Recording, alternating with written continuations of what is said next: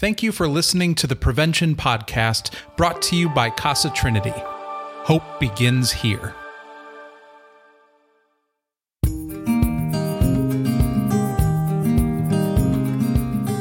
Our guest this month is Anthony Hooks, Chemung County Prevention Specialist. We talk with Anthony about the changing marijuana regulations in New York State and how the new regulations could be dangerous for youth. If you enjoyed this episode, please rate and review it, and be sure to share it on social media. Let's spread the word and get these resources out into the community.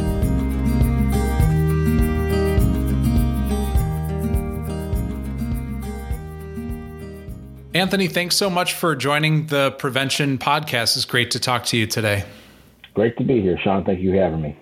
Would you mind just starting off with a little bit of background about yourself and, the service area? I know Casa Trinity certainly covers a pretty broad geographic range. Yeah. So I work with Chemung County, the prevention team here in Chemung County for Casa Trinity. My title is a community prevention specialist. So what I do is I get the opportunity to connect with people and organizations within the community. So I'm not dedicated to realistically any place in particular, but work with entities within Elmira, Horseheads, and whatever Chemung County covers. Great. And I know that you're really focused on some of the marijuana regulations. Want to talk a little bit about the MRTA, which, if people are not aware, that's the Marijuana Regulations and Taxation Act. You want to start just by kind of talking about that, because I know a lot of things are changing pretty quickly across New York State. Yeah. So, the MRTA, something that came around 2020 to 2021, or was signed to effect, basically allowing the recreational use, distribution, growing of marijuana people of the age of 21 years or older, allowing people to, actually carry a certain amount as well. So basically, in essence, trying to, correct the war on, or the prohibition of marijuana for so many years, removing marijuana from the Controlled Substance Act and stuff like that, which allows them to be able to have these things and not, be in trouble as long as they're of the age of 21 and older. Yeah, so we could safely assume that marijuana and THC in general is much more widely available, probably much more likely that anyone, kids, teens, adults, parents, schools, anyone is going to be more likely to come across it. And it certainly is out there in various forms as well. It's not just the leaves that some people might be, used to from the past. Can you talk about some of the forms that people might encounter marijuana or THC?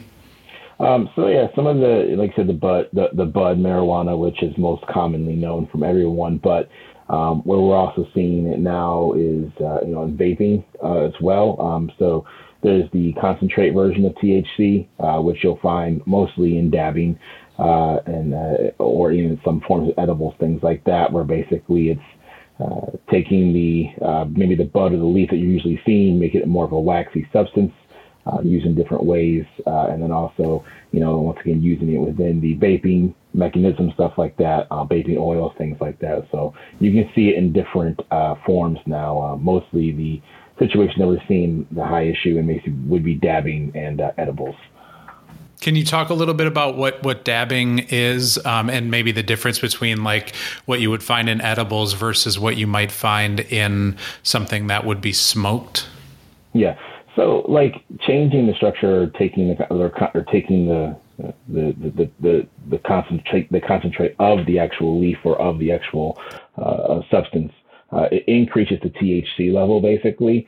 So usually the normal THC level of maybe a piece of bud marijuana or something to be 25%. Whereas with concentrates, with like dabbing, things like that, you're seeing about 90% possibly of a level. That's increasing just within the usage of these certain like materials, things like that. So when they're doing the dabbing, they're getting much of a higher content in THC. So it's just more of an effective, I guess you can say, hit that they're taking. Edibles, once again, that's taking this form of THC, changing the levels of it, and then with that making it more of a over time issue, things like that. So when they're popping edibles, they're seeing an issue over time where it's not hitting right away, but it might hit or have a delayed reaction to when they're taking it. And so I imagine and sort of understand that the risks then to some of these things is that if someone is trying it for the first time, they don't feel anything right away, they might take more, and then the likelihood of overdosing is certainly higher, or they might just not know that the concentration is so much higher in some of the products that they might be consuming. I want to start maybe by talking about what some of the signs of THC overdose look like. I don't think it's something that's talked about too often, but as you're talking about the concentration percentages and the availability of some of these items, it's certainly a risk. And maybe let's just start with what some of the warning signs are about that. Yeah. So I mean, some of the terms that are out there now, like, are greening out, where there's people experiencing these different symptoms, such as like vomiting, dizziness, disorientation, things like that they're experiencing. Like, it's always hard because people always say, they make that term like you can never overdose on this substance, but the reality is that these risks are very, very common and very, very real. When you're experiencing these types of things, it can affect your sleep patterns. It can affect your decision making. It affects your behavior. A lot of these things kind of come into play with of this high usage of it, or even weaning off of it. After taking, like you said before, they're looking for a good high, and if they have never done it before, they're looking to do more. Weaning off of it can lead to a lot of also forms of depression, things like that you're experiencing. But yeah, and the immediate signs of these overdose and things like that is just what we call the poisonings, I guess you can say. A more common used word is poisonings. And you're seeing vomiting, you're seeing sick, flu-like symptoms, things like that. People getting very sick. Yeah. Okay. Well, that makes sense. Now, I know the narrative around marijuana has changed since you and I were kids. We had programs in school that addressed marijuana in different ways than I think the public narrative addresses it today. And certainly because some of the laws are changing, there's the impression that it's safe and that it's harmless and that, it's easy to get and might be fun recreationally. What's the message that you're trying to get out from your perspective to kids in school today, or just from the preventative narrative in general? How has that changed over the years, and what is it that you're trying to get across today? Yeah. So, we've always pitched the idea that legal doesn't always equal safe. The reality is that we can understand what the MRTA is meant to do for the communities that they feel are wronged in the time with the drug wars and things like that. We can understand that for sure. But we're not talking about marijuana or THC content that was like what it was like back in like the 60s, 70s, or like we always said, it's not like your grandpa's marijuana or grandma's marijuana, right? THC levels are a lot higher. Not to mention items not being regulated or product not being regulated. We don't know what's exactly in them, right? People can say they can trust their at the time dealer, or they can trust the person providing them these products. You don't really know what's going into them, and seeing that there is much more dangerous levels of THC content within these products, I think that's realistically becoming the big issue when it comes to issue. So what we're trying to really prevent is anyone under the age of 21 should not be using these products. The effects that THC has on the youth brain it's heavily documented. Students are struggling because of the usage, heavy usage, and not to mention talking about teenage usage where they may not understand like usage and how much they should be using. Where some will say, "I wake up and have just this much," where youth are just doing it in social settings and just feeling like, oh, there's nothing wrong with this because maybe my mom does it, maybe my dad does it, or my cousin does it, or people in the community are doing it. It's not a big deal. The youth usage is becoming a real big issue, especially when you're talking about adding, the dabbing and the higher levels of THC that comes from those things. We're seeing a lot more of those problem areas coming out where poisonings are happening more frequently. Kids are being rushed to the hospital, and the moodiness, what it does to the brain, their slow reaction times, things like that tend to start to take place in these younger ages. But if you get to 21 years and older, we just want to see responsible usage. We want to see people that are actually taking it serious. It's not a substance you just like can smoke in your car driving the highway, thinking that everything's going to be fine. I know something recently been talking about is experience over facts, right? People have learned experience from the use of this drug or of these products. It's like, oh, I can handle it, and all it takes is that one time or that misstep or miscue in your usage to cause issues and cause problems, for not just yourself, but for people in the community and things like that. We're also seeing where this dependency is becoming an issue as well, whereas, we like to see people be able to use it in a way that they feel is, or what we see as responsible, especially to keep the community safe, to keep their homes safe, and to keep the schools safe. Mm-hmm. Yeah. And I'm sure that this is a topic of concern for parents as well, like how to have this conversation, how to make sure that, even though it's legal now and once their kids turn 21, they can legally access some of these products. What can a parent do today to work with their kids to help them understand responsible use, and maybe the same way that they would understand responsible consumption of alcohol, or not, it might be different too, but I guess that's the question is, what can parents do to kind of prepare their kids for when they do have legal access? Right. I think the most important thing for parents is, especially today, if you're dealing with like youth, from the ages, say from 12 to higher, things like that. Like, just be willing to have that conversation. Be willing to actually sit down and talk with them about what responsible usage looks like. I think there's a lot of bad pictures painted through media, things like that, and like movies and other things about how youth should use, and that's their example. Whereas that's not true and it's not realistic. Mm-hmm. They need to have the understanding that it is a danger to use, right? It is a danger to be a part of this. So we would always encourage parents to encourage their child to not use, right? But with accessibility and, people and the ability to, especially not every household is the same. They're going to be able to use maybe at that friend's house. They wouldn't be able to use at their own home. So it might happen, but I think being able to have the responsible conversation and say, we need to talk about this, to not judge their usage. I mean, once again, before all this MRTA discussion came into effect, youth were using these substances. They're getting a hold of alcohol, they're getting a hold of tobacco products, and they're getting a hold of marijuana.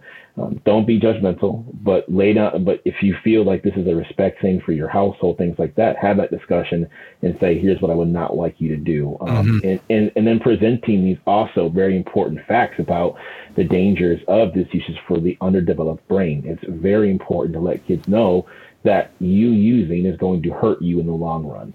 Whether you want to believe that or not, it really can cause a pattern of irresponsibility, of harm, of everything else, and play into some things that might not be present today, especially if kids are saying they're using because of depression, anxiety, things like that. All these substances don't help it. They just mask it. They don't really help you in the long run.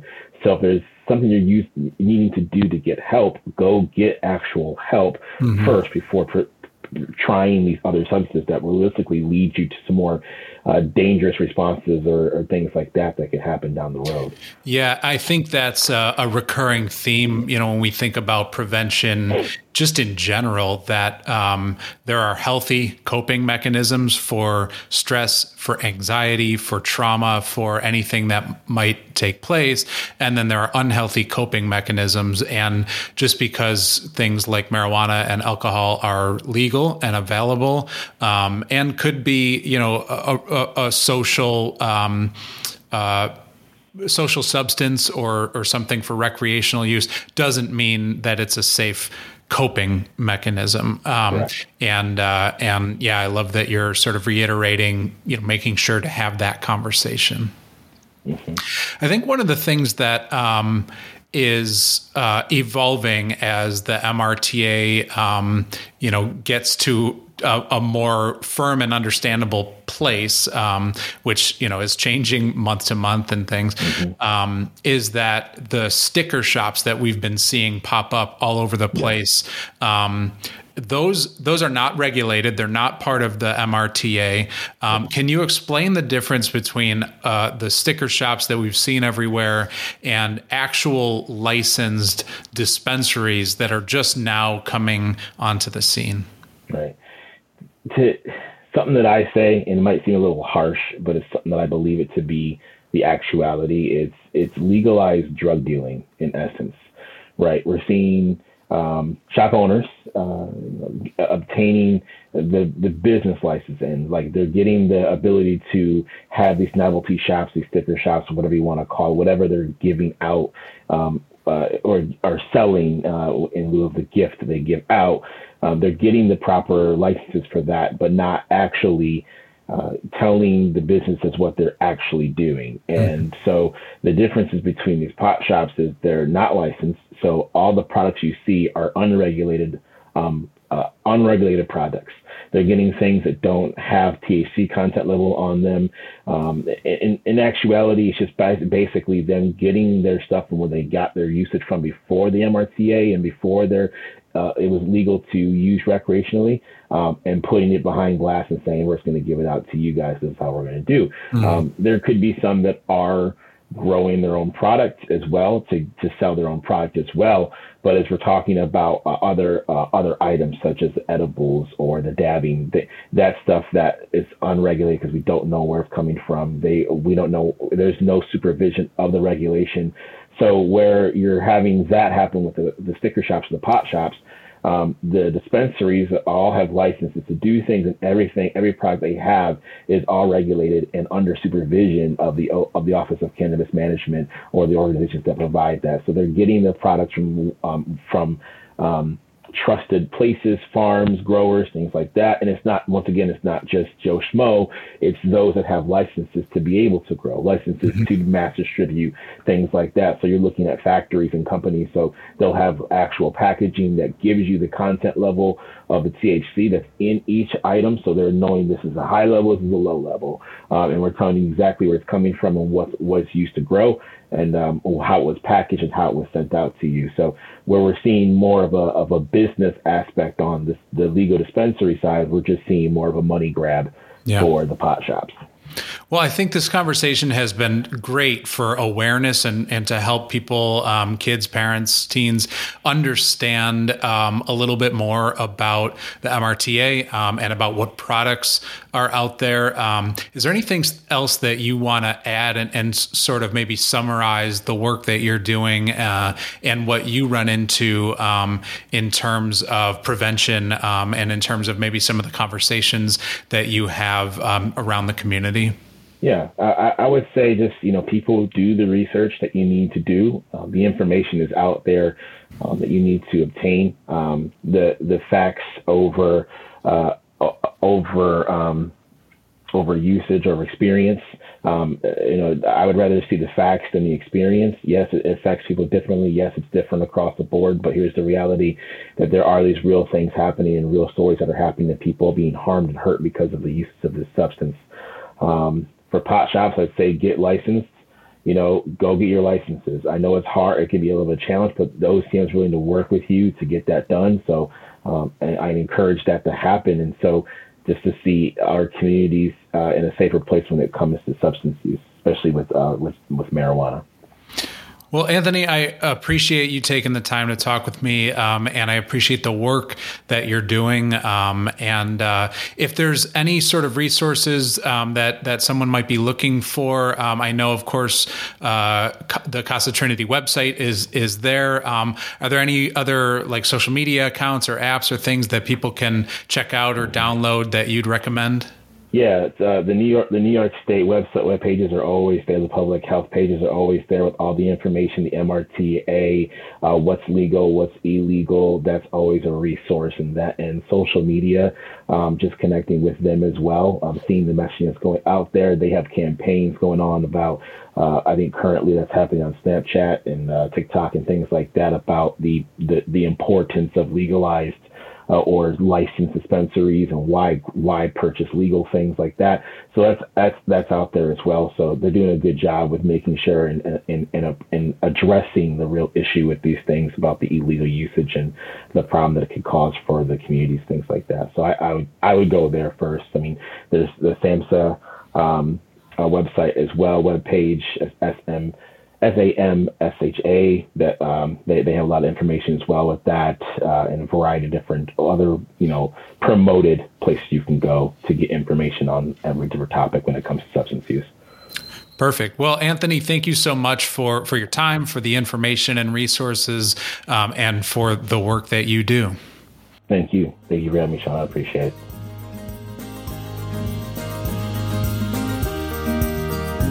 This podcast was produced by Creagent Marketing and hosted by me, Sean Lukasik. It's made possible by Casa Trinity. Thank you for listening. For more information, visit casa-trinity.org.